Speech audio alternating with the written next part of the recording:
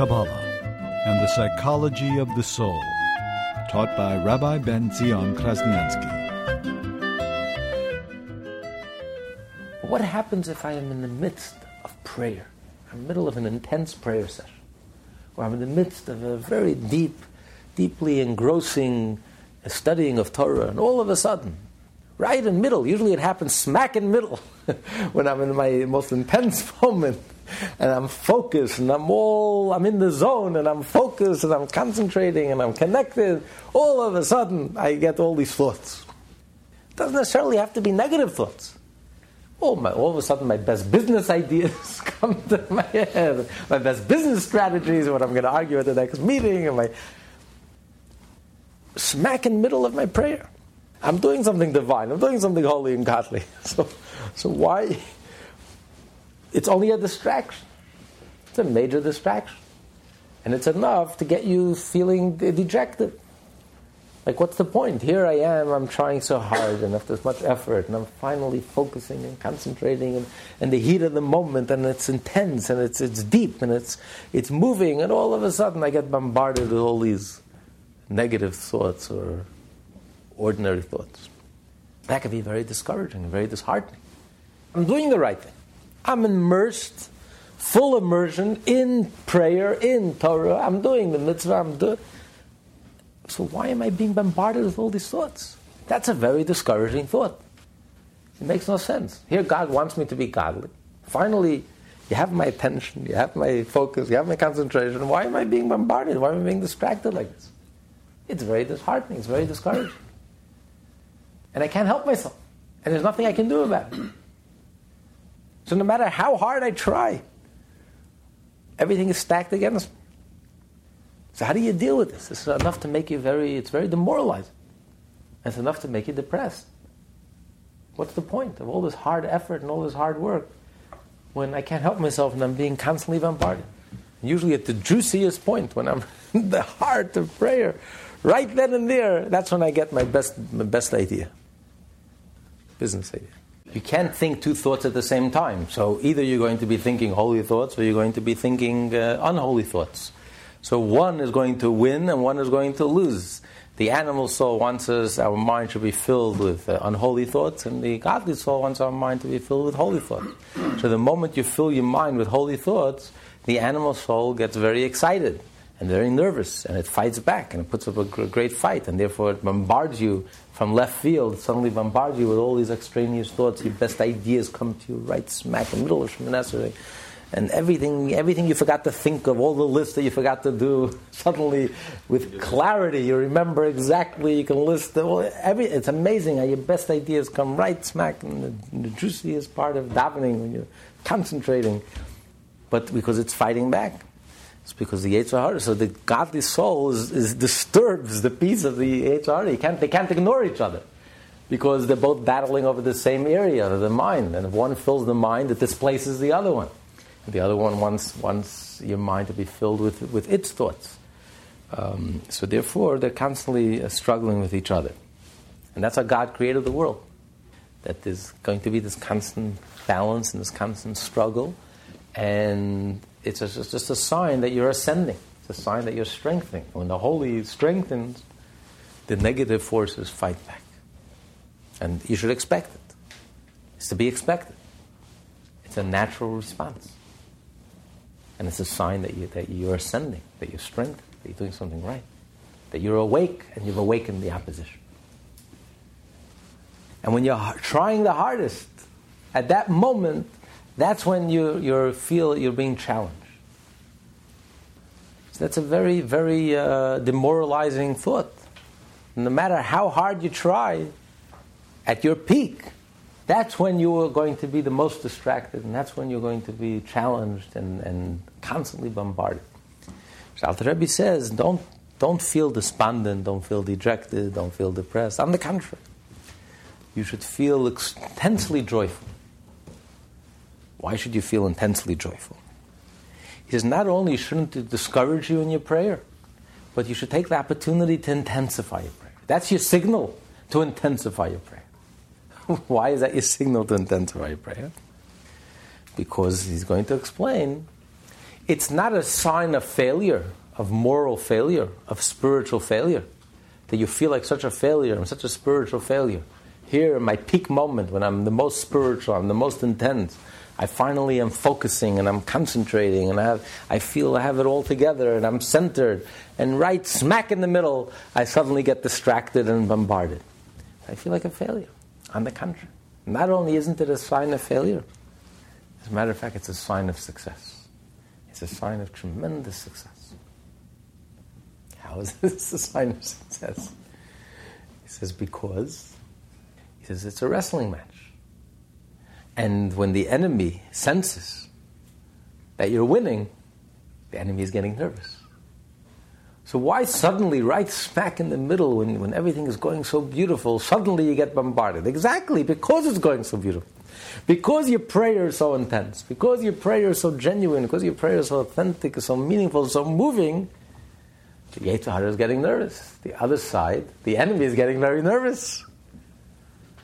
The enemy feels that it's losing its grip. So the fact that you've awakened the enemy, it's a sign of your strength. It's a sign of your success. You're doing so well that you woke up the enemy. When there's no struggle, you know why there's no struggle? It can be one of two things. Either because you won the battle, highly unlikely. The more probable explanation is that the enemy has nothing to worry about. You're asleep. You think that you're in a good place, but you're delusional. A human's capacity for delusion is infinite. So you're self-delusional. Yeah, he has you exactly where you want him to, where you want it to be. You're in such a low spiritual level that the enemy can go to sleep. You're doing the job for him. He doesn't have to do anything. You're so asleep at the wheel that he has nothing to worry about. But here, suddenly you're awake, and you're aware, and you're praying, and you're intense, and you're focused, and you're concentrated. Well, now the enemy is getting excited, getting nervous. He's waking up. So it's a sign of success. It's a signal to intensify your prayer. You're doing something right. You're not doing anything wrong. You're not a failure. On the contrary, you are a success. Because you're a success, that's why the competition is getting nervous. The competition is waking up. And there's opposition. How do you know a rabbi is a good rabbi? You have opposition. If there's no opposition, that means the rabbi is not doing anything. That's why, he's doing something. And opposition. The greatest rabbis had opposition. From Moses on down. And Moses Maimonides. And the Baal Shem Tov. And the Rebbe. The greatest rabbis. The ones who are doing the most. The ones who had the deepest impact. The most profoundest impact. They have the greatest opposition. It's a sign of success. It's a sign that you're really making a difference. When the Yetzer Hara feels that you're about to change a personality trait, a character trait, you're getting serious about overcoming your anger, overcoming your lust, overcoming your jealousies, changing your nature. Now he's getting nervous. This is serious business. He's getting serious here. I better put up a good fight. So it's a sign of success.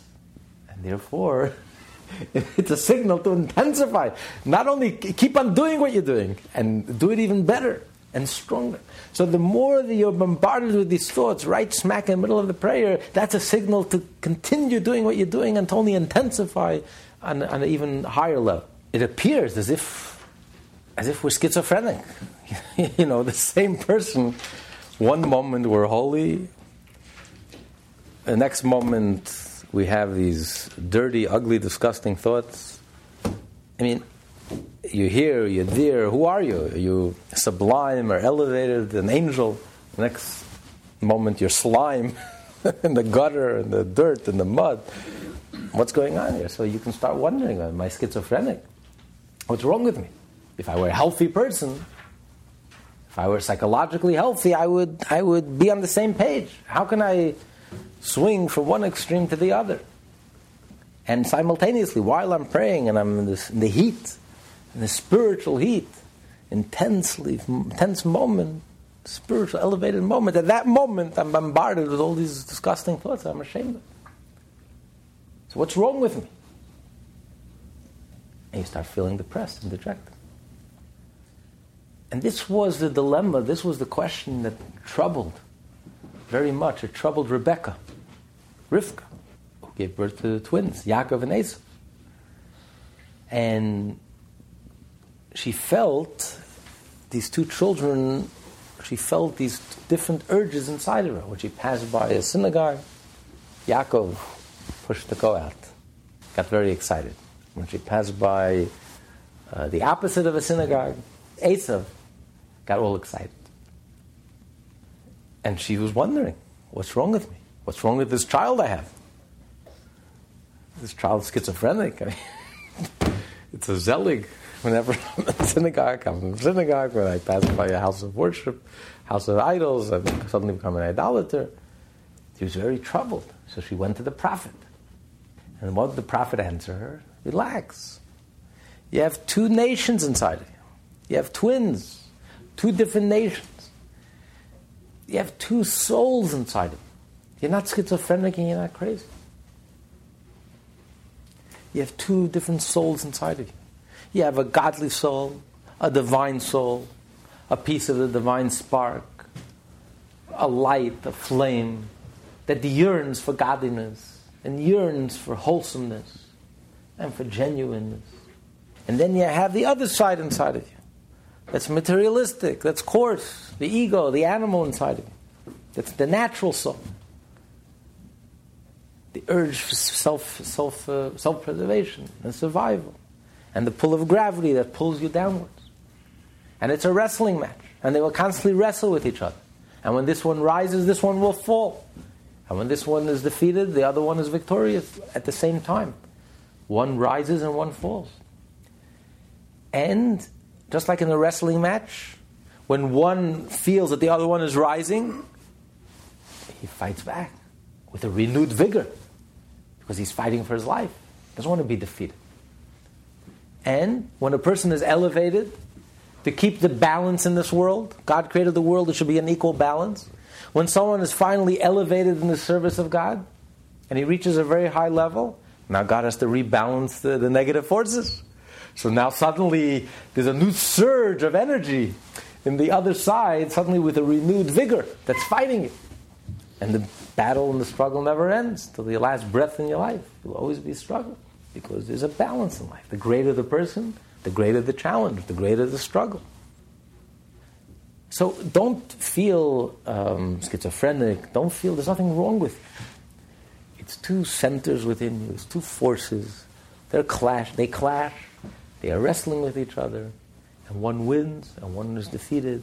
When one is winning, the other one fights back. And when one temporarily wins, the other one regains his strength and fights back. So on the contrary, it's a sign that you're doing something right, and it's a signal to continue doing what you're doing.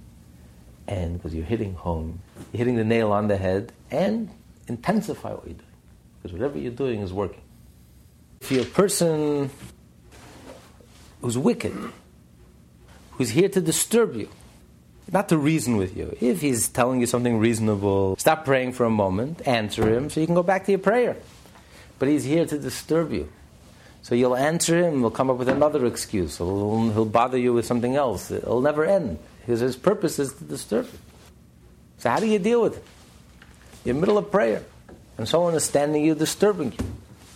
And there's nothing you can do constructively to deal with it, because he's not here. He's not being reasonable. He's here to disturb you. Many people like to be reasonable. They don't like to be rude. Let's argue the case. Let's discuss it. Let's sit down together, have a cup of coffee. Let's discuss it. Let's be civil about it. Alter Rebbe says, don't be civil. You think to yourself, let me reason with this thought that's troubling me, that's bothering me, or that's haranguing me. I'm in the middle of prayer. Maybe come back to me a different time. You want to talk business? Fine, but let's do it later. You can reason with your thought. You think to yourself, let me reason with my thought. Let me be nice. Let me reason. I'm sure if I reason with them, they'll be reasonable. This is not the approach. Be rude. Don't be reasonable. Completely dismiss the thought as if they don't exist. They're zero. Be completely oblivious to them. Don't argue and don't wrestle with them and don't fight with them and don't be completely oblivious. As if they cease to exist. When you're sweeping the dirt, the broom gets dirty. When you engage in negativity, something will brush off on you. Something will leave a mark on you. So while you're arguing with this negative energy, you will be affected. So why bother? Just completely ignore it. He's standing in front of you, and he's disturbing you. Go deeper into your prayer. Become oblivious to him, as if he's not there. Make yourself as if you're deaf. You can't hear. He's talking, I don't hear. I don't know. I have earplugs. I don't hear. You don't exist. You can't stop thinking. It's impossible to stop thinking. When a negative thought enters your mind, you can't stop thinking. But you can switch channels. You can change the content. I don't have to listen to this channel. I'll listen to a higher frequency. I'll fill my mind with a higher content. And when you're busy with a higher content, there is no room for anything else. I'm busy thinking about something else, so there's no room for the negative thought. So you are in control. You're not in control of your thought. You're not in control of stopping to think. But you're in control of the content of your speech. So you can lock the door, saying, right now, you're simply not welcome. I don't want to discuss anything with you. I have nothing to discuss with you. There's nothing. Just because you popped up doesn't mean I have to deal with you. The way I deal with you is total dismissal. Become completely oblivious to you, as if you don't exist. You're zero, you're nothing. Goodbye. And not only aren't you being rude, but the truth is, that is the whole purpose of that thought. That is the whole purpose of that challenge. If God wants us to do the right thing, why is he sending us such obstacles? He should have created a garden of Eden where it's easy to do the right thing, where it's pleasurable to do the right thing, where it feels so natural to do the right thing and feels unnatural to do the wrong thing. Why did he create such a setting where it's so difficult? And it seems that everything in the world is out to conspire to make it difficult for us. And it's such a challenge, and everything is such a distraction. And a powerful distraction. And we're constantly being bombarded. And there's no refuge, because the more you intensify, the deeper you get into the Torah and the mitzvot, so you think, now I'm free. I'm immersed in the Torah, full immersion. The moment you think you're free, that's when it hits. That's when you get the biggest bombardment and the biggest attack inside your mind while you're praying. Suddenly you're being bombarded with all these ugly thoughts and disgusting thoughts or extraneous thoughts, superficial thoughts that are distracting you from your concentration. So there's no escape. Not only you're locked behind closed doors, there's no escape. It comes from within. The enemy lands right in the center, right in the middle. Where am I going to run? I'm hiding, I'm my refuge, I'm immersed in the Torah, I'm immersed in the prayer. And then, at that moment, I get the biggest attack, the biggest bombardment. So, what's the point? What did God want from me? What does he want from my life? He wants me to do the right thing, and then he makes it so difficult. So the Rebbe is telling us in this chapter, you have to realize that everything in this world is here to help us. Everything in this world was created for one purpose, for godliness. Everything in the world is really conspiring to help us do the right thing. As the Talmud says, that even the Satan, whatever he does, he has in mind l'shem shemayim, for the sake of heaven. At the root, at the source, he's a divine angel. And everything that he does is for the sake of heaven. He has a godly intent. Because he's also a creature of God. He's doing his mission. That's all he's doing, his job. God created himself. So the truth is, everything in this world, nothing is what it appears to be. This world is a false world. Nothing is what it appears to be. Don't take anything at face value. Everything in this world is here to conspire to help us, to aid us, to encourage us, to help us intensify our connection with Hashem. But it just comes out in a funny way. Something gets lost in the translation. So what we hear is opposition. It appears to be opposition. In the heat of the moment, that's when there's the stiffest opposition. But the truth is, if you decode the message, what is the opposition really telling you? What is the purpose of that opposition? What is that purpose of that heathen disturbing your prayer when you're in the midst of the most intense, the most rewarding, the most beautiful prayer experience you ever had in your life? And suddenly he's there standing there in front of you, disturbing you and distracting you. What's the purpose of it? The purpose of it is for you to reach such a level of prayer where you become completely oblivious. To go so deeply into the prayer that should spur you on. That should become an impetus for you to reach such a level that you become completely oblivious to the opposition. And that is his whole purpose. So whether he knows it consciously or subconsciously, his whole purpose is here to help you. He's not here to distract you. On the contrary, he's here to help you increase, deepen, intensify your connection. But of course it comes out in a very funny way. Just like anti-Semitism. Anti-Semitism is really, really there to help us. It's the Gentiles' funny way of telling the Jew, get your act together. Because until you do, the world is lost. The Jew stood at Sinai. The Jew experienced the revelation of the Torah, the blueprint of reality. The Jew has the key. For all of us, for all mankind, to get out of this prison or this madhouse, it's not until the Jew will get his act together, when 14 million Jews will be proud of their Jewishness and cherish their Jewishness and celebrate their relationship and their marriage to God and live a Jewish life. It's only when the Jew will get his act together that the whole world will come into focus. The whole world will become centered. The whole world will become a peaceful Garden of Eden. And everyone knows it. 6 billion people know. And that's why anti-Semitism is relentless. It's not going away. Because they're not going to let us forget, because we are sitting in the driver's seat. And the hidden message is, Jew, get your act together. And we're not going anywhere until you do. It's only going to get worse until you get your act together. So yes, it comes across as very negative and very harsh. Just like the example he's giving. The Jew is praying, he's trying to pray, he's trying to be spiritual, he's trying to be godly, and suddenly this idolater is standing in front of him and is trying to disturb him and distract him. And he's doing a good job, and he's putting his whole heart and soul into disturbing and to distract and to humiliate and to denigrate. It's anti-Semite. But what does a Jew hear in all of this? What's the message that we get from all of this? We don't get distracted. We don't weaken. We don't lose our concentration. On the contrary.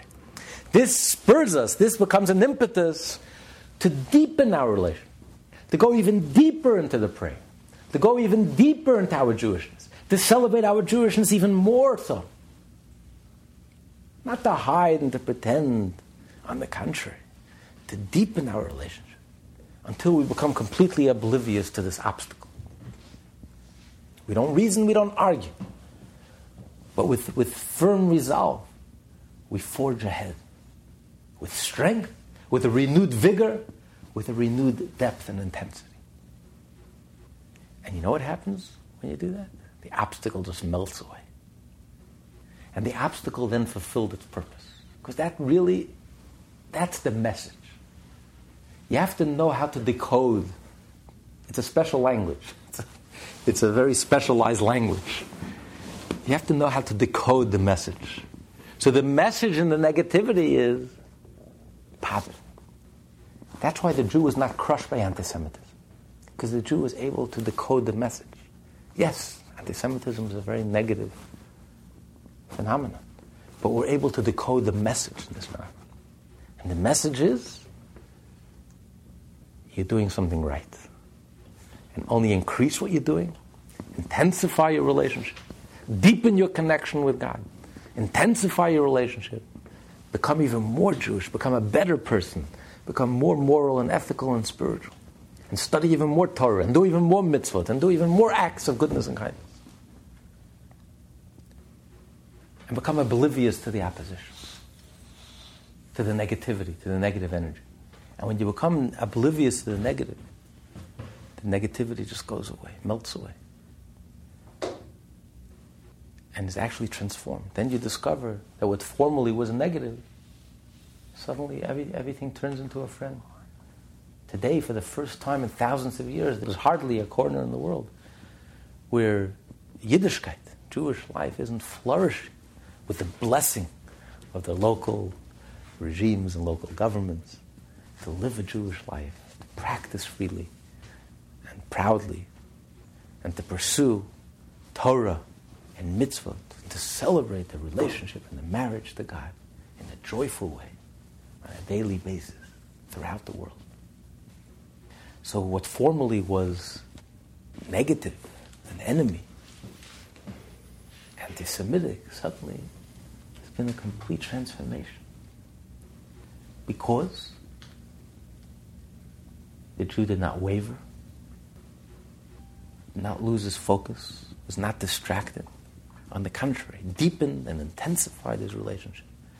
Deepened and intensified, proudly celebrated his Yiddishkeit and his relationship with Hashem. And we've seen in our lifetime this miraculous transformation as a result. So what he's telling us here is something very profound. You have to be able to decode what life is telling you. Obstacles are not your enemy. Deep down, the obstacle itself, the Satan himself, deep down, his intention is for the sake of God. Deep down, everything is godly. Everything has a godly spark. The obstacle is not your enemy. The obstacle is here to encourage you and to strengthen you and to make you better and stronger and deeper and more genuine. And once you learn to decode that message properly, then instead of being discouraged, otherwise you're overwhelmed with all the negativity. But once you learn to decode the message, instead of seeing negativity all around you, all you see is positive. Then you see strength all around you. And all of your experiences only serve to strengthen you. Including your negative experiences, especially your negative experiences, only strengthen you and spur you on and become an impetus. How do you deal with the negativity, with this bombardment, with the seeming distraction that hits home right at the moment that you're warming up and that you feel you're at your peak, and suddenly you get hit with this negativity and these negative thoughts and these distractions? So instead of being discouraged, he says, encounter it with zeal and with zest and with vigor and joyfully. Realize that you're doing something right, and this is a signal to go even deeper. This is a signal to not only continue what you're doing, because whatever you're doing is working, but to deepen what you're doing and to take it to a new level.